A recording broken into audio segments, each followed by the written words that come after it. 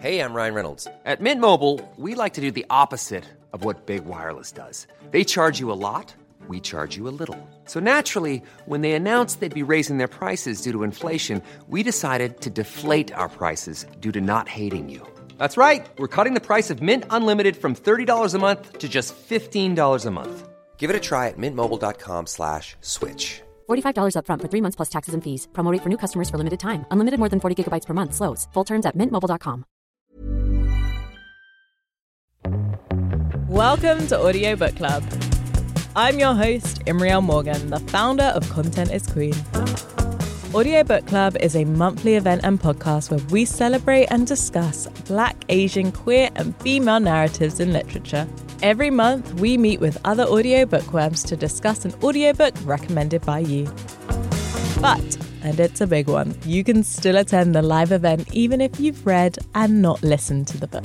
We'll share our live discussion in every episode, followed by an interview and Q&A with a featured guest. If we're lucky, we'll have the author, but expect to hear from voice actors, directors, editors, and book critics too. Join us for the next live event and taping on Sunday, the 30th of May at 4 p.m. UK time, where we'll be getting stuck into Nervous Conditions by Titi Dangaringba. You can register to attend at contentisqueen.org/ABC6. The link is also in the show notes. If you can't make it, feel free to send your thoughts and even your questions to us on WhatsApp on +44 77 15 40 8831. That's +44 77 15 40 8831.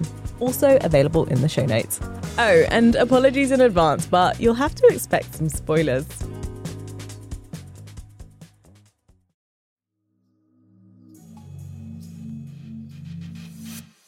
This week, we're discussing Love in Colour by Bolu Babalola. Love in Colour contains a collection of love stories inspired by tales of the past. Debut author Bolu Babalola takes the most beautiful and shocking love stories from history and mythology and retells them, making the women the heroine of their own love story. The book reimagines magical folktales of West Africa, iconic Greek myths, and ancient legends from South Asia. Bolu takes a step in decolonizing tropes of love by creating new stories inspired by the wildly beautiful tales that already exist in so many communities and cultures. She puts a spin on all these tales by giving women a sense of agency and knowing their worth, rather than them being slaves to men or in full view of the male gaze. We learn about an unappreciated, highborn Nigerian goddess, an ambitious young businesswoman, and a powerful Ghanaian spokeswoman, to name a few. But all of them are having to make tough decisions in the face of love. Love in Colour is a celebration of romance in all its form. Here's what's coming up. Our favourite stories. Oh, I can actually really connect with the really feminist message here. This woman who's been put in this forced/arranged marriage, and she's got this old man wrapped around her finger who's the king, and she's just doing her thing, living her life in her cave with her men. And I was like, all right, this is cool, actually. Surprising twists on history. It is mad how all these old tales, how horrendous they are towards women. So I think it was great how women were the forefront and just championing these devastating tales that women were written to. Moments that were completely relatable. That was based on a bunch of bad dates. Like, any millennial woman who dates men can really relate to that one. And you've all been on a date where you've just checked out and you're like, I'm just going to enjoy this as a spectator. All this and so much more. Let's get into it. First up, let's meet this week's audio bookworms. Hi, I'm Amber and I'm one of the co-producers of Audio Book Club, and I work alongside Imriel at Content is Queen. Hi, I'm Anita Powell and I do community work in Bedfordshire. I'm Sandra and I'm an educator. Thank you everybody for being here. So this week we were reading or listening to Love in Colour by Bolu Babalola. It is a recent release. It came out last year, I believe. And it is our very first short story collection. I felt like maybe we should just mix it up and have something a little bit lighter, a little bit sexy, a little bit fun, a little bit love for spring. So let's dive in and just overall opinions or thoughts on this collection. I enjoyed the book. It took me a little bit to get into it. I think because it's very poetic language throughout, and I need like straight to the point. If you're walking down the road, tell me you're walking down the road. But it was very beautiful language written in a very beautiful way. But yeah, that took me a while to really engage with it. It was different for me because I know all of these were based on myths and legends, and a lot of them I didn't know, had no clue of what the legend was. So it was nice not knowing, because you got a different take of a story and it became completely original. I did really appreciate the author's note at the end because it did give some explanation, and it was nice to have women at the forefront of these stories and it being a complete celebration, and it just kind of made you wish love was actually like that in these stories. Like, it made love seem so beautiful, and yeah, everyone really loved each other. Yeah. It was a nice celebration, and the story's really cool. I really liked the Psyche story, where it was based on like Greek gods, but Miranda Priestley, Devil Wears Prada, but in Olympus, which I thought was really funny. Yeah, I really like that story. I have to say that it took me quite a while to get into the book. Yes, and the stories. At the beginning, I was almost giving up. Oh, wow. Yes, simply because I just could not understand it. Like Amber said, there were some stories that I did not have any idea. But instead of finding it, wow, I was just trying to link it to another story. So I just found it quite hard at the beginning. And I have to say that I quite enjoyed yes, I really liked that one. And that's one of my favorites. Yes, that was beautiful. I thought, oh my gosh, I want to listen to this one again. So there were a couple more. But in my case, what I think is, because I'm not that used to listening to books, to me, it depends a lot on the narrator. For me to enjoy the story. If the voice is not quite what I think it should be, or the intonation is not, this sentence should be like this. And so this is one of the reasons why I had to stop some of them, because obviously when you're reading, you're listening to your own voice. Yes, but when you're listening to somebody, it's completely different. So that, to me, has some impact on the story. Yeah, I agree with you with the whole linking thing, because I found it very metaphorical. They'd be describing someone and I'm like, well, are you a person, or are you meant to be a metaphor for a river? What's real, what's not? True, yeah. When you read the author's note, she's describing the Sinu and how there was loads of magpies and the actual bird had some real significance. And she's like, well, how do I do this in a modern retelling? And so she turned it into the hotel instead. So there's some bits that's like, what's real and what's not. Yeah, I agree. I think there were definitely stories that I connected to almost instantly. So I was hooked from start to finish. And some stories I got halfway through and I was like, I have no idea what's happening. And I agree with you, Sandra. I think you raise a really good point about the narration, because I think there are about 3 or 4 different narrators across the stories. And actually, I found the one that I liked the most. The ones who did the West African voices, there was a particular narrator where I was able to engage in those stories a little bit better. So that was Atem's story, which on my second listen, I was like, oh, I actually like this. And I think it's because I listened to it a second time and I was like, oh, I can actually really connect with the really feminist message here. This woman who's been put in this forced/arranged marriage. It was teetering on the edge. And then she's the youngest one, and she's got this old man wrapped around her finger who's the king, and she's just doing her thing, living her life in her cave with her men. And I was like, all right, this is cool, actually. Atem was 21 and married to a withered old man who repulsed her. A king, yes, but a man nonetheless. Men, Atem found, were fools in general, and Ophiong was perhaps the biggest fool of them all. This worked well for Atem. He was so bewitched by her mimicry of affection and so arrogant in his belief in his desirability that Atem found she could virtually live her life the way she pleased. She could keep him distracted by his base desires while she attended to hers. And so she set out every 4th day to shop for more than just trinkets. She would pick out a man on sight and send Afia to interview them later. When Afia was satisfied that they met Atem's requirements, She would bring them, under cover of darkness, into Atom's secret quarters, a cave in the hills above the village. In the morning, they were smuggled out. It was a smooth operation that depended on the cunning of the women courtiers that Atom kept close. Atom's indoor equerries and guards were mostly servant women that Atom freed, educated, and trained to be part of her retinue. I think my standout stories were, like you mentioned, Amber, Psyche.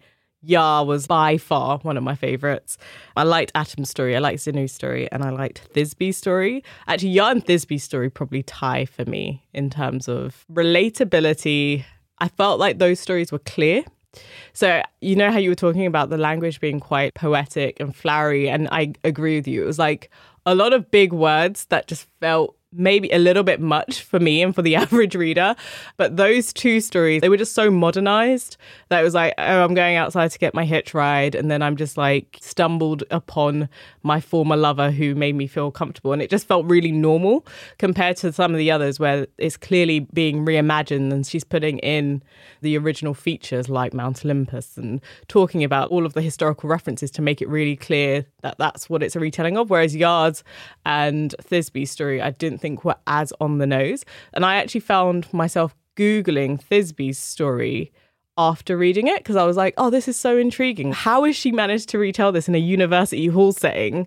What is this based on? And I just found it quite magical in that sense. So I think I quite liked Love in Colour overall simply because I found the experience just quite joyful on balance, even though I didn't love every story. And I think that's like anything that you get where there's loads of different things. Not everything's going to be outstanding or remarkable, but I could connect with those ones. What was Thisbe based on? Thisbe is a character that appears in the work Metamorphoses by the Roman poet Ovid.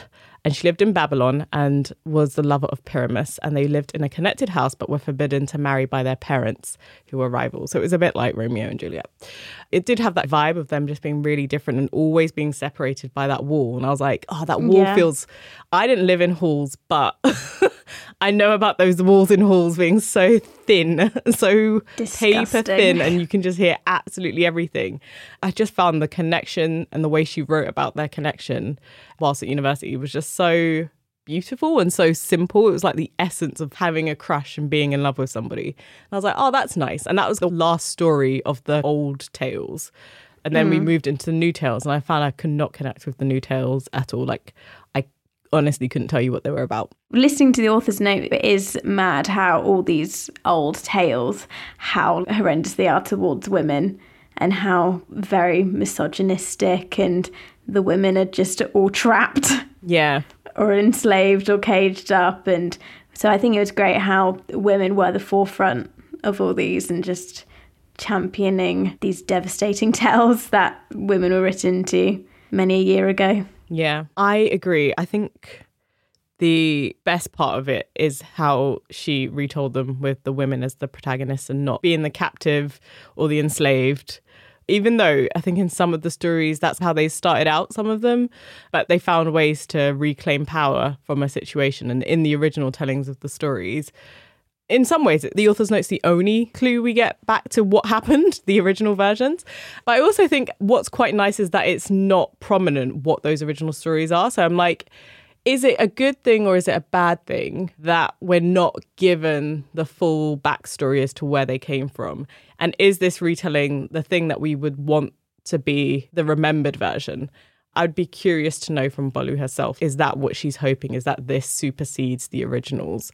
Because it's like a more modern take and a more like equal viewing of women in history as opposed to these really, really quite horrible. Because some of them, like, women were just genuinely just enslaved and forced against their will to do all of these things, or were witches or were hags, and it's not good. It reminds me a lot of Hag, which is also an Audible original. It was a retelling of mostly UK folklore and mythology, and like it was a load of different female writers retelling stories, but they're much, much, much shorter. Were there any stories that you wanted to hear more of, or like this could have been a whole book in and of itself? Yeah, of course. I want the rest of the story. I want the happy ending. I want to know what happened to the couple. And, just that one was really interesting, especially because I think it was more of a true love story than the others. So to me, I would love to see a sequel of that one. She laughed until her cheeks ached, and she shook her head and groaned, wiping her eyes and smearing her makeup happily, messily. Oh man, you're the love of my life. Adric didn't say anything. He looked into the bustling, glamorous restaurant, and then back out into the road. The air in the car felt heavy, but comfortable. The energy between them hadn't aged. It was as fresh, as vital, as fertile as it had always been. And Yaa knew then she didn't want to leave it. This was going to be my last ride for the night. Yaa looked out into the restaurant. She spotted Kofi walk into the foyer. Kofi, who embodied everything that kept her from herself, who had been as imprisoned by expectations and pressure as she was. It was time for them both to be freed. Yaa looked at Adric. Then where are we going? Adric turned to her. Wherever you want to go. I think Atom could have been beefed out a bit, because obviously Ichwin, they don't see each other for 36 months in the book. It'd be nice to know what happened in that time for her, because obviously she has a son, she has Ichwin's son. So I'd like to know more about what happened with the king. And it was great because you always hear the women waiting for the man to come back, and now it's the guy having to wait for the woman, and I thought that was really cool. Yeah, that's a good spot because I didn't even think of it like that. My brain did not do the English literature A-level critical analysis of it to be like, oh yeah, that's like a flipping of the script. But everything actually, when you listen to it, maybe because I'm so entrenched in feminism now that I'm like, yeah, of course this is normal. Everything is just, yeah, of course that's how it should be. You don't realise actually that's not how it was. So that's quite good. I agree with you, Sandra. I want to hear more of what happened to Yaa after they drive off into the night time. Yeah. What happened? Where did you go? I would love to hear more of Atom's story as well. I actually really liked Ocean's stories. I don't know if I'm curious enough to know what happened next, but I felt as the first story, I felt it was quite a strong introduction. And then Shahrazad's story really let me down. Maybe it was the narrator. Maybe it was the story. Maybe it was a combination of the two. I was like, this made me want to not progress, actually, that story. For me, it was mostly the narrator. I finished the story, but it was the same as you said. It was a struggle. Yeah. Yeah, well, I think it was a slow story. And then suddenly you get to the end where the guy ends up in a car crash because he was looking after the girl because someone was after her, and he ends up in a coma. And I feel like I just suddenly missed a good 20 minutes as to what's happening. Like, who is after this woman? Why is he protecting her? I feel like I missed a whole chunk, unless that was meant to be a metaphor for something, because that's where I was getting confused. Like, did this actually happen, or is this a metaphor for your undying love for each other? Yeah, I completely even missed that, Amber. So when you told me that there was a car crash at the end of that story, and I was like, was there? I think there's something about me when I can't connect to a story, I genuinely just miss entire plot points. I remember her being very resistant to being in love with him, and then eventually allowing herself to love him. And I think that was the only part I could connect to within that story, was this feeling of unlovingness. And I suppose that's what I also liked generally, is that you're experiencing all of the different types of love and the different types of relationships and how you relate in those relationships. So I think on balance, everything was covered.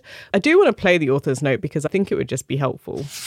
When choosing which tales would form a basis for my stories, I was careful to select those with themes that I could draw out and weave upon. As many of the original folk tales and myths are so ancient, they're impossible to date, and naturally they were rife with misogyny and violence and were created within heavily patriarchal contexts. With this book, I was able to reimagine these stories in a manner that meant that the women were centered. It was less about being chosen and more about their agency in allowing themselves to love and be loved.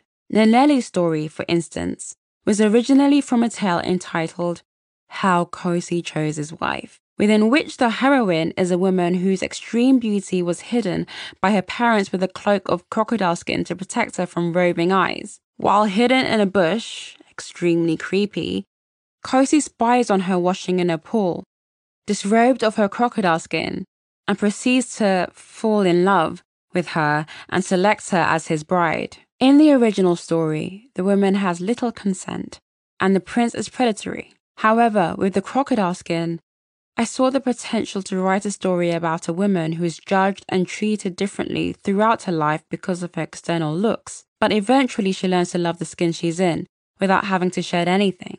I remember listening to Nefertiti's story. This one, I could imagine the place and all those women and all the warriors. Yes, see, this is what I remembered, is that there's a whole Amazonian tribe of women. Yeah, it really gave me Wonder Woman vibes.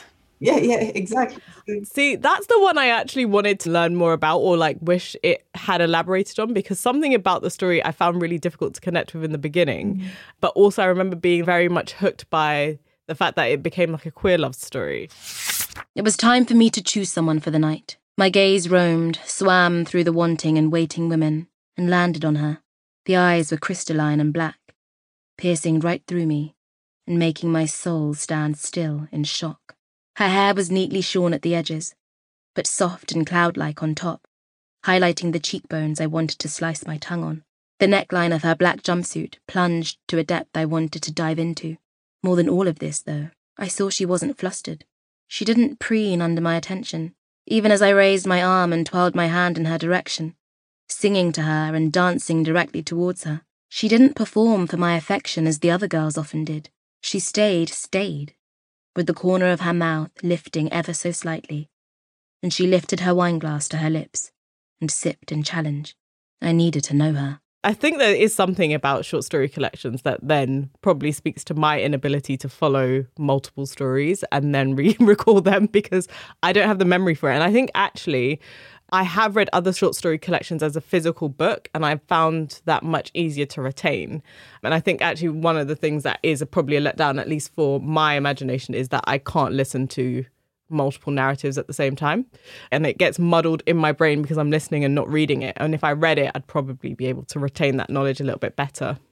And I think if you've got the same narrator, because it was like big blocks of the same narrator, so then I think they do end up entwining by accident.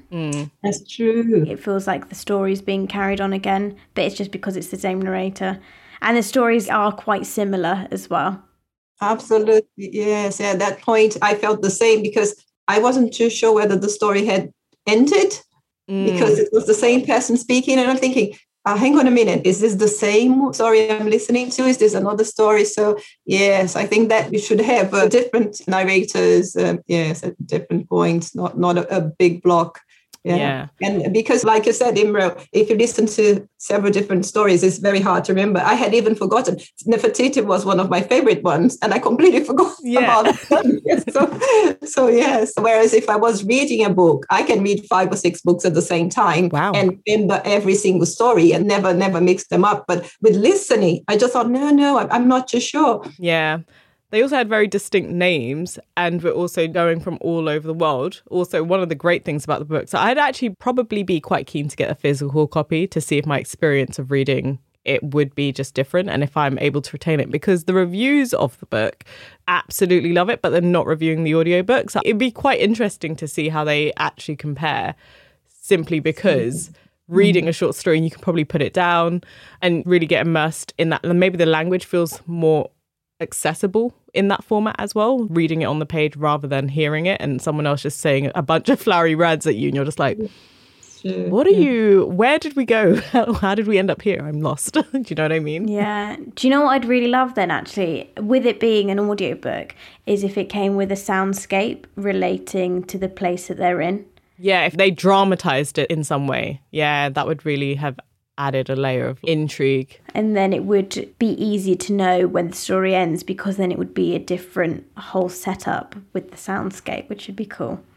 I wanted to touch on Bolu's original story, Alagomeji. I really, really, really wanted to like this story because it's her story. But I didn't like it. I just could not connect. And it's the story of her parents' love. So I'm really curious to know what you guys thought of it, because something about that story I just could not connect to. I just did not feel like I was in that world. What I will say as a positive was that it was very clear from when her mum was narrating that there was a lot of love shared between the mum and dad. And that was quite sweet. She knew the love and she felt the love and she was able to express that. That part I found quite beautiful. Oh, I felt more or less the same because I was expecting it to be the story. And I thought, oh my gosh, this is it. This is the time in which I'm really going to enjoy everything that I heard before. Plus, and I just found it impossible to not only relate to it, but to fully understand the story. To me, there's no link. There's a lot missing. Just talking about this, and then the mother changes and she's talking about something else. And I could only understand really that it was a story about her mother and her father. But anything else in the story did not seem to glue together. It just, to me, wasn't a story. So, yes, I'm afraid that was it. I wanted so much to have loved it, but I just couldn't. Yeah, I had the same. I couldn't tell you any specifics of it. And maybe it's because it was narrated by the mum. Not that it's any problem with her narrating it, but because she's not a trained narrator or anything, it wasn't as excitingly narrated as the other stories. I was like, maybe that's why I'm not as engaged, because it's just like she was reading it. But I think that's accurate though, and this is because we're listening to it as an audiobook. Again, it's a case of like, would it be different if we read it? But it definitely felt read. Oh yeah, 100%. Yeah, thinking of that. I think that also in that story, that issue where the language was a bit over the top was like tenfold in this story. Lagos is a complicated handshake and a jig. It is a warm, teasing insult meant to denote familiarity. Abeokuta is a yawn and a stretch, a bulge of the belly after eating pounded yam. Languid, it is an embrace that can make you feel overheated, suffocated. This feeling is compounded by the fact that the town is underneath rocks, huge rocks, so much so that the town is called Under the Rock. The Yoruba people are naturally literary. Our princess swears to shine through the shadows of the rocks, to not become slow and lazy from the heat. Herbert Macaulay Street is a stone's throw from Noble Street.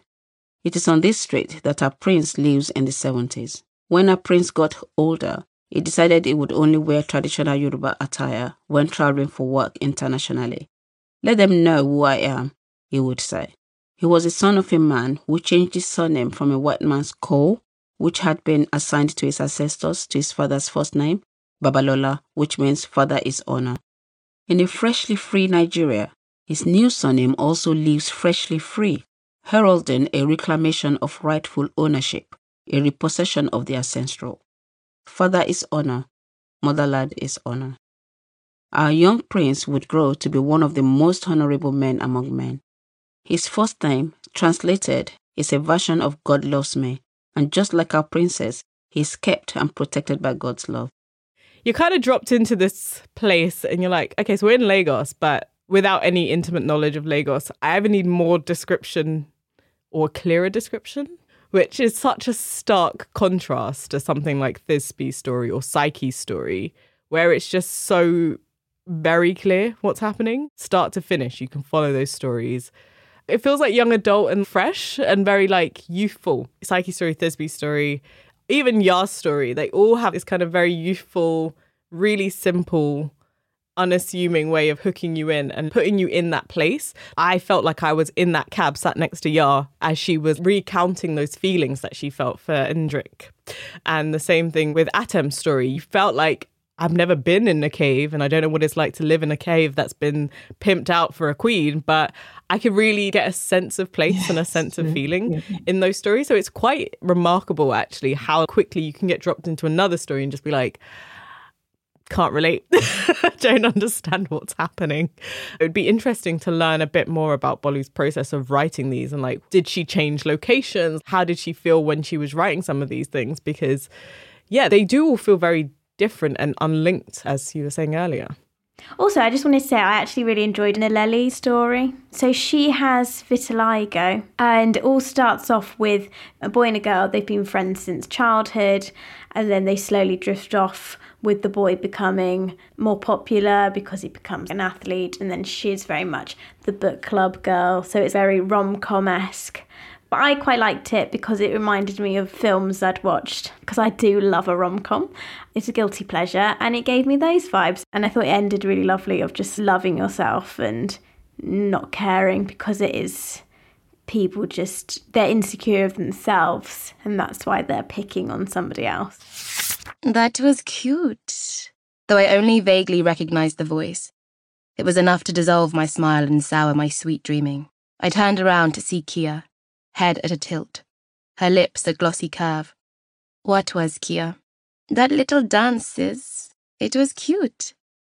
She reached out to play with a single one of my braids, like a cat toying with the mouse, and flicked her eyes across me. I can make you cuter, though. I brought my makeup bag with me. We can do a quick makeover. What? No, I don't want to. Kia reached out to tilt my chin up, her eyes on the brink between cutesy ice skating rink and snowy abyss. It's just that you would be so pretty without. My stomach twisted. Look, all I'm saying is I think that we're the same shade-ish. Well, your brown bits are the same shade, obviously. She laughed, and the shards lacerated through the remnants of my good mood. So I can help cover up all those bits on your face. Make it all one color, eh? So people won't stare when you guys are together. Kosi and I aren't. Her smile shrank, and she became steely. No, you aren't, and you could never be. All this is charity. He's being nice to a girl his mother made him invite, even if he thinks he likes you. Don't you think eventually he'll get tired of people staring at you like you're a freak? This is for your sake, sis. Eventually he'll want to be with someone normal. You deserve to be with someone like you. Is it that she jumps into a pool or something? It's like a swimsuit thing? And so it's a really hot summer's day and no one's in the pool. And so she's just like, you know what? Who cares? I remember that, and that is a very sweet story. And I think those are the ones I like the most because, much like you, it's not necessarily a rom-com thing. I just really like teen dramas. I've always loved them. I'm like 90210, Gossip Girl, anything on Netflix that's targeted at a young adult.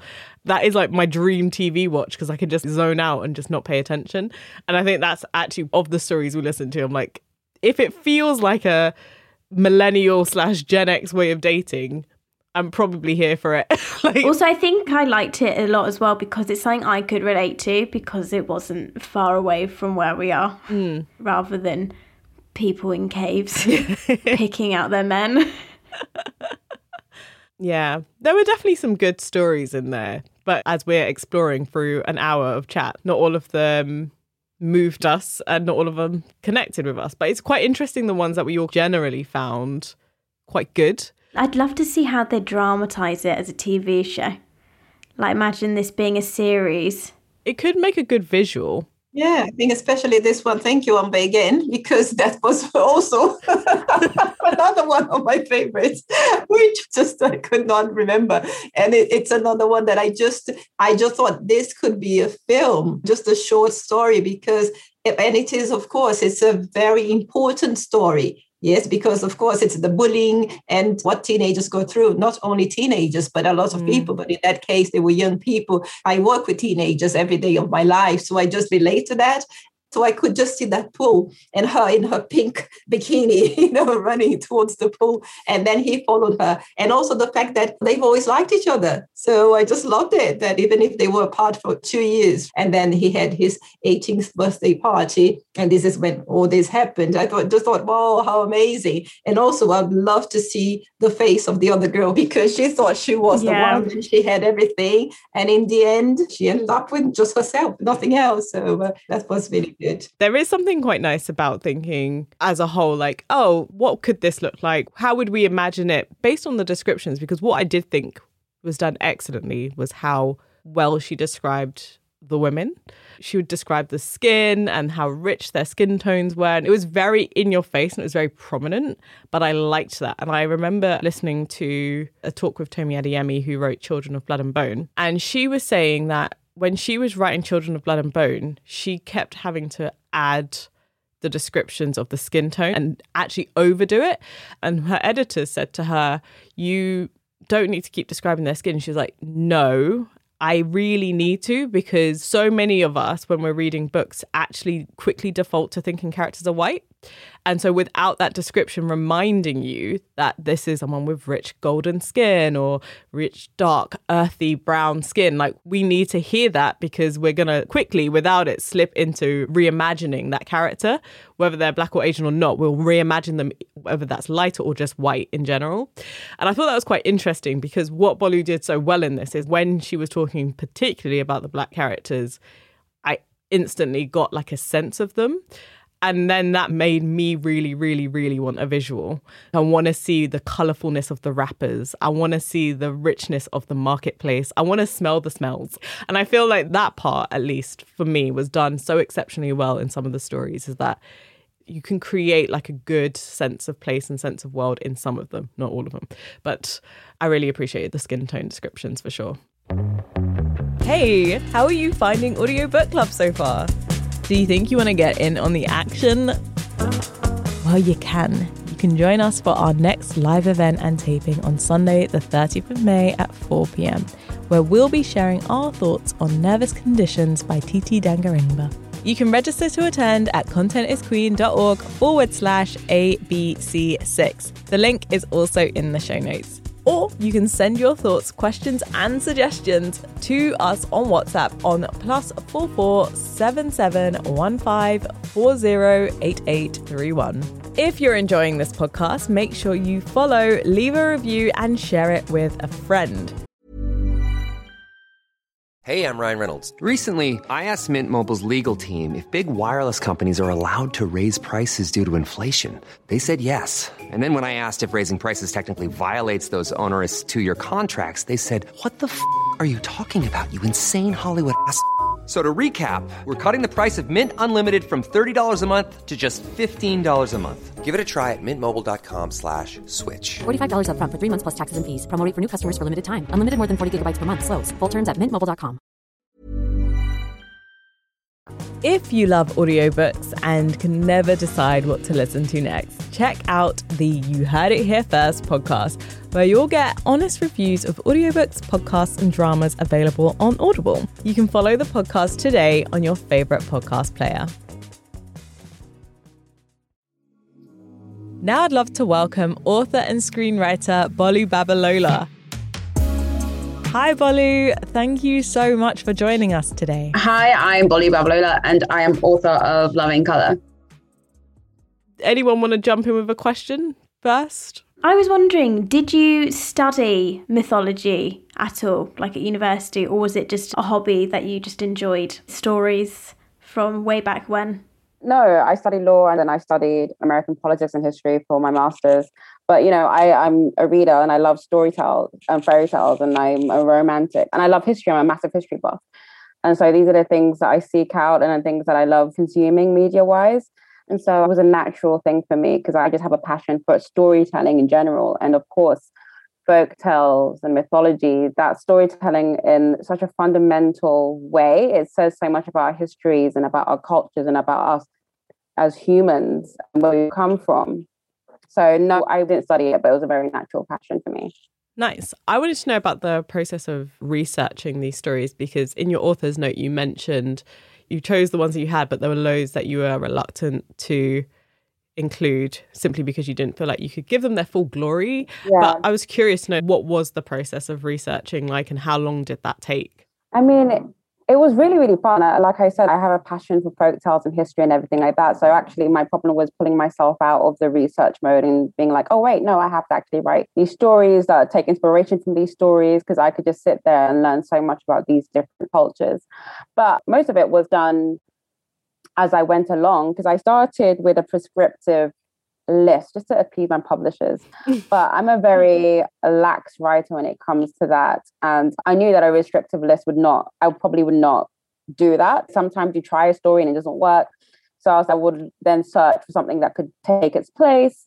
So I allowed myself the freedom to go ahead and choose stories as I went along and see which stories spoke to me directly, because it's one thing to just Google folklore from around the world and come out with a list, but it's another thing to read them to see, oh, I see something in these characters or I see themes in the story that I can work with and make my own, which is really important to me as well, because stories are original as much as they take inspiration from these folk tales and pay homage to them and are rooted in these different cultures, I wanted to put my own voice, my own spin onto it. So it was just kind of like an alchemical thing where I was like, okay, I can work with this. And this spoke to me. And sometimes I would try it and it's like, you know what? It doesn't work with me and doesn't fit into this short story form. And then I would move on.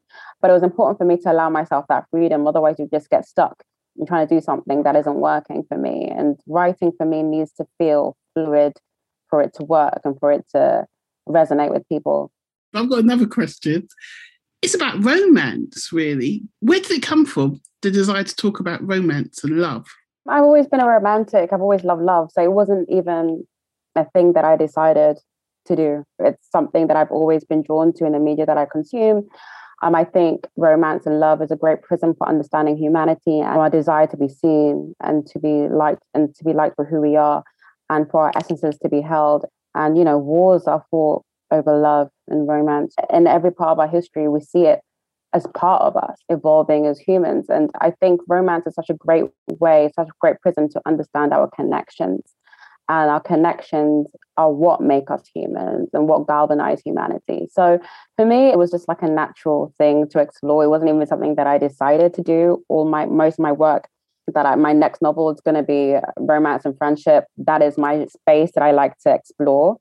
And then doing it and getting to explore different cultures just made so much sense to me because love is such a humanizing force. And we only ever see it really in the mainstream in kind of one sense, which is very white, and white women are like deserving of this softness, and Black women are hypersexualized or hypermasculinized, and we're disallowed that feeling of being embraced for who we are. So it was important for me to write about love in that way and also explore womanhood, but in particular Black womanhood through that way. I really, really wanted to know why short stories versus like a full novel as your first foray into the big writing process and the publishing process. The thing is, a lot of people only see something that's been 6 years in the making. So the novel that's going to be next was a novel that I was working on when I got approached by my editor to do this anthology. And I said no like 3 times because I was so focused on my novel. And the brief was History of Love. My first fiction thing that I put out there was a short story called Netflix and Chill, which I was shortlisted for the Guardian and Fourth Estate short story competition. And that's what I put out there. So that's my first introduction to the world, kind of met me through a short story. And that was the first short story that I ever really wrote. Because before it was always long form. I've written since I was young. So I've had so many novels, not saying they were good, but I have so many novels like dating back from when I was like 16 years old.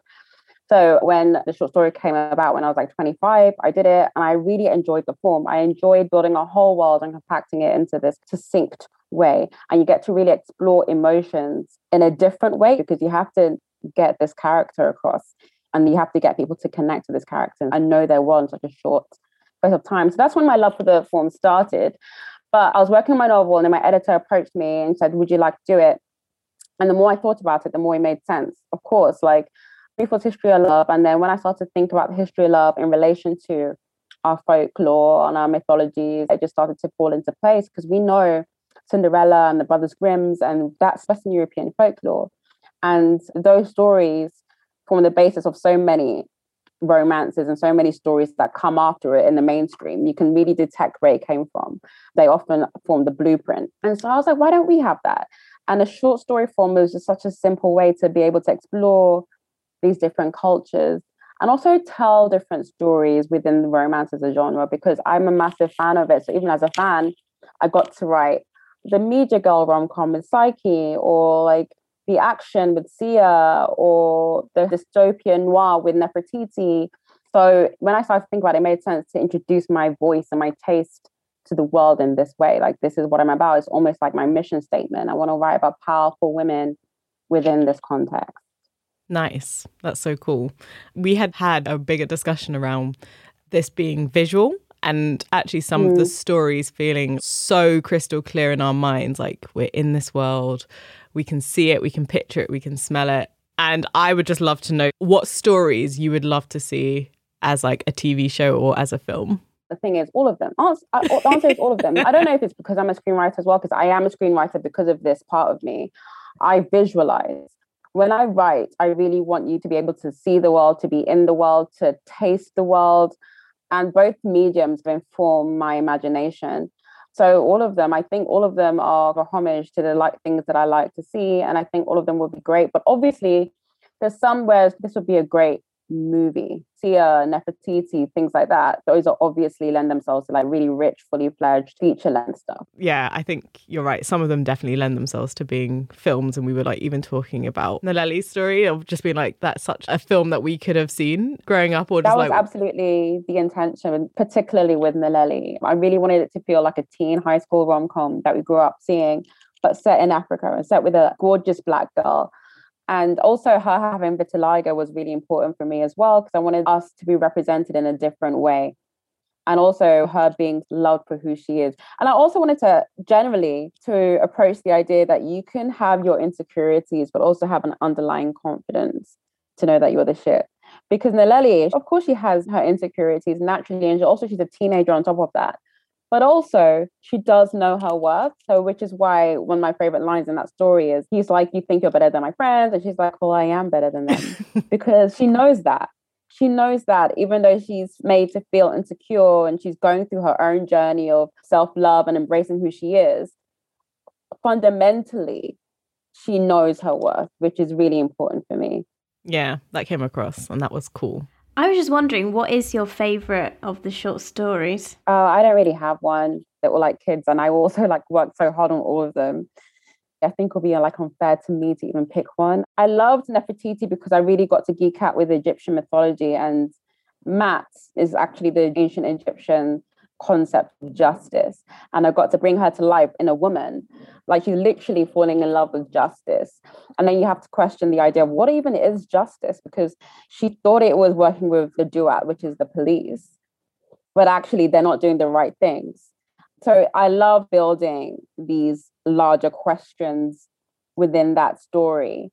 And also one that's on the opposite end of the spectrum is Oren. Oren was one of the original stories, and it was like a millennial twist on love at first sight. And I really love that because that was based on a bunch of bad dates. Like any millennial woman who dates men can really relate to that one. We know that man that's very arrogant, thinks he's a prize, it's constantly putting you down. And we've all been on a date where you've just checked out and you're like, I'm just going to enjoy this as a spectator because this is not going to work. So the only way I can survive this is watching it as if it's entertainment for me. And I love that. It's just very London. And I wrote that in an hour and a half and I had no edits. My editor was like, no, it's perfect. Oh, wow. I call that one a freestyle because it was kind of like a stream of consciousness. But I liked all of them. I love all of them. To counter Amber's question, which one was the hardest to write? I mean, it's so difficult because the difficulties in them, they're all different women, right? And they're all different stories, even though they have the same themes of like self-love and all of that stuff. And so their difficulties were different. So it's hard to say which was more difficult than the other.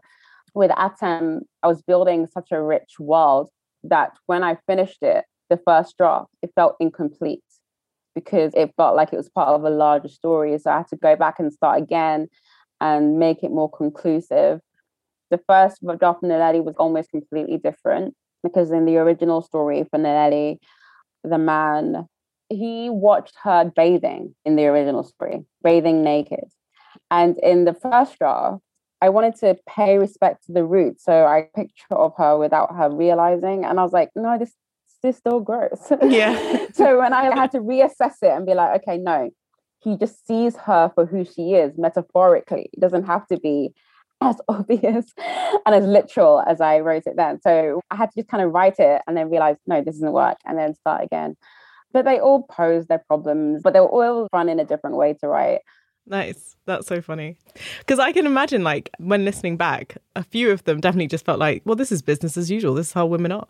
And I think that's exactly. Also, yeah, that's like a testament to the fact that it's like, well, of course it's like this. And then you get to the end and with the author's note, you're like, oh, yeah, of course, this is a different time and women did not have this level of power, autonomy, or freedom. It almost doesn't feel like a retelling when you're listening to it with modern ears. It's just like, this is how it should be. Yeah. I had to do a lot of work in that. Even in Sia's story as well, took a lot of reworking because she was a virgin damsel in distress and she was to be sacrificed for a snake god. And this brave young soldier who was her betrothed, Maddie, was to slay the snake god in order to save his betrothed. Obviously, Amasia, the army general, Maddie, her second in command, the snake god, like her uncle. And then it fell into place. But it was really fun to unpick really interesting things from the original and then kind of rework them with like a feminist lens and the modern lens and one that has actual relationship in the center, because it was just about possession and saving her. Whereas it will be really interesting if they wanted to save each other. And it will be really interesting if she's the one who's the army general and he's her second in command. And it's about their partnership and him supporting her and almost being in awe of her power and respecting her power. I'm curious as to know, how's your writing process evolved through not only just this process, because you mentioned that you were writing the novel that's coming out now, that's been in the works for ages. So has this process of writing Love in Colour changed or evolved your writing process at all? I think all writing evolves how your writing style. Everything makes you better. Writing is a craft. So the more you do it, the more you're honing yourself. So naturally, anything I would write, of course, in colour, hone my skills, because as you're writing, you're honing your skills and you're finding your voice and you're chiseling your voice. Yes, your voice, your tone is unique, but it gets more refined the more you practice it. So naturally, that was that natural evolution and progression. But otherwise, I think being edited made me ask myself questions, because a good editor always asks questions. And a good editor who knows you, knows your voice, trusts the story that you're trying to tell, and knows the story you're trying to tell, will ask good questions that make you write better and deeper. And so now, when I'm writing, I'm asking myself questions that an editor might ask me as a writer and be like, okay, but why would she do this? And is this action explained by the character that I've set out?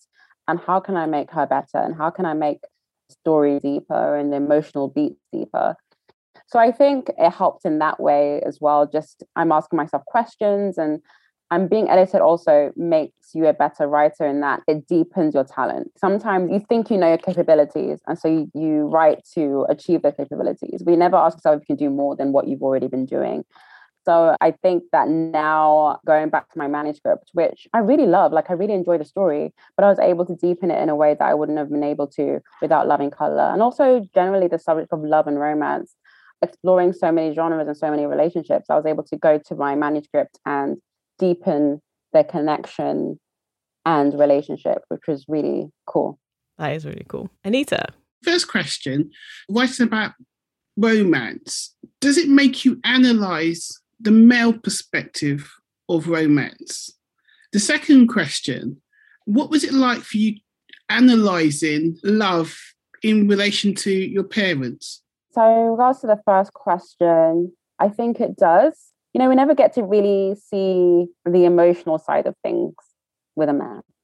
That's why, like with Eros, I loved writing Eros. Eros is really the start of Psyche's story to me anyway, because he seems like a player, but he's completely insecure and is in complete adoration of Psyche, and he just does not think he's good enough, and he makes stupid decisions based on that insecurity.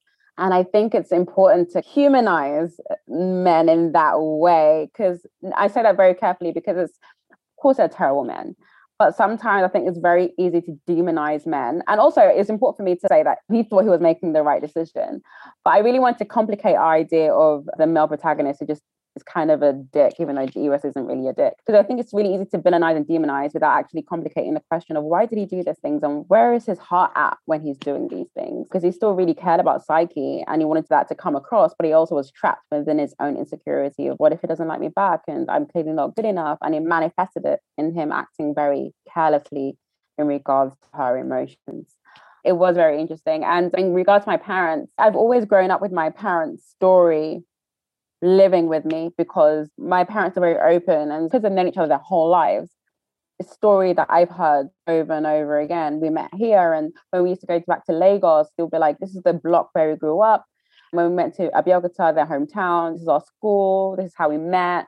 And it's part of history and it's part of our legacy, especially as a second generation Nigerian. So when I came to it, it just fell out very naturally. And their love is something that I live with and I see all the time. So it wasn't too difficult to write it down. And the anecdote is inspired by my parents' story, so it's not exactly what happened. It takes inspiration from what they've told me. So knowing that they lived a block apart but they didn't meet. Then I wonder, what if they did meet and they didn't know that they walked past each other? What if they met when they were kids and just walked past each other? And that's ended up in the story. So the real story gave me license to imagine things that could have happened. And I really loved writing their story, and their love and their romance is a massive inspiration to me, just their friendship and their partnership. But also I think it was nice for their locale to be written down in that way, where they grew up in Lagos, Abeokuta, these things, because it's part of our history and part of our legacy. And it's really heartwarming to me. Like, my friend's father was like, this is the first time I've seen Alagomeji written down in literature. There's that side of it as well, paying homage to my roots and where I came from. That's so nice. That's lovely. I think that's so important as more of us get to write our stories and document them in literature in this way, in like through the traditional format. I'm hearing more and more people, like, especially with Children of Blood and Bone and other West African stories reaching prominence, this idea of like hearing or seeing your name or seeing versions of your name or your family's name in literature. That's magical. That's impactful. It means something. It holds so much more than we can imagine. Yeah. I'm glad it exists, for sure. Where do you see Love and Colour sitting in history? Where do you see it? What's its place? What a big question. I mean, I couldn't possibly say. Where would you like? But all I can speak to is the messages that I get from women from around the world saying that how it feels to be seen, and it gave them hope and joy. And we're so used to the images of Black women being brutalized or being disallowed a softness, or if we're strong, all we are is strong. We're not allowed to be able to relax or let our guards down. I think I can speak to that, and it means so much to me. I think that that is an impact that I feel tangibly, because Love and Colour is romance of love, but they're saying that it's not by force to have romance. Like, you can love yourself, and it's only if the romance serves you, and if it's a relationship that elevates and embraces who you are, and you feel like you can do the same to that person. You have to challenge each other as well as hold each other and elevate each other. So I think that is the impact that I can see right now from what's told to me, and the one that I hope it continues to have.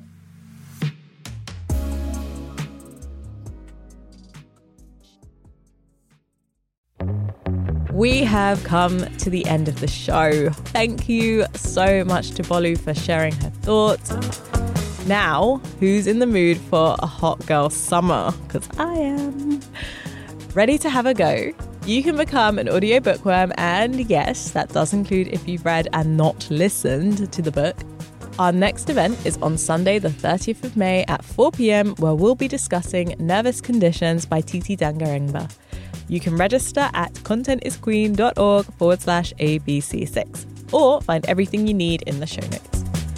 If you can't bear to wait a month for your next audiobook fix, check out You Heard It Here First, a recommendation show that helps you find a new audiobook, podcast, or drama to listen to on Audible.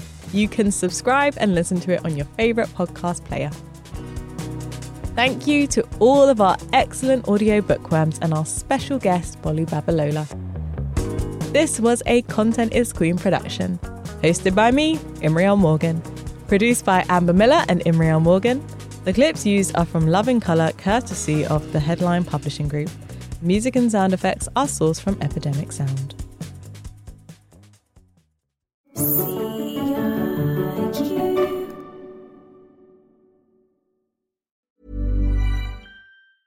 Even when we're on a budget, we still deserve nice things.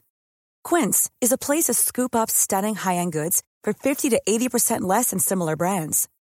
They have buttery soft cashmere sweaters starting at $50, luxurious Italian leather bags, and so much more. Plus, Quince only works with factories that use safe, ethical, and responsible manufacturing. Get the high-end goods you'll love without the high price tag with Quince. Go to quince.com/style for free shipping and 365-day returns.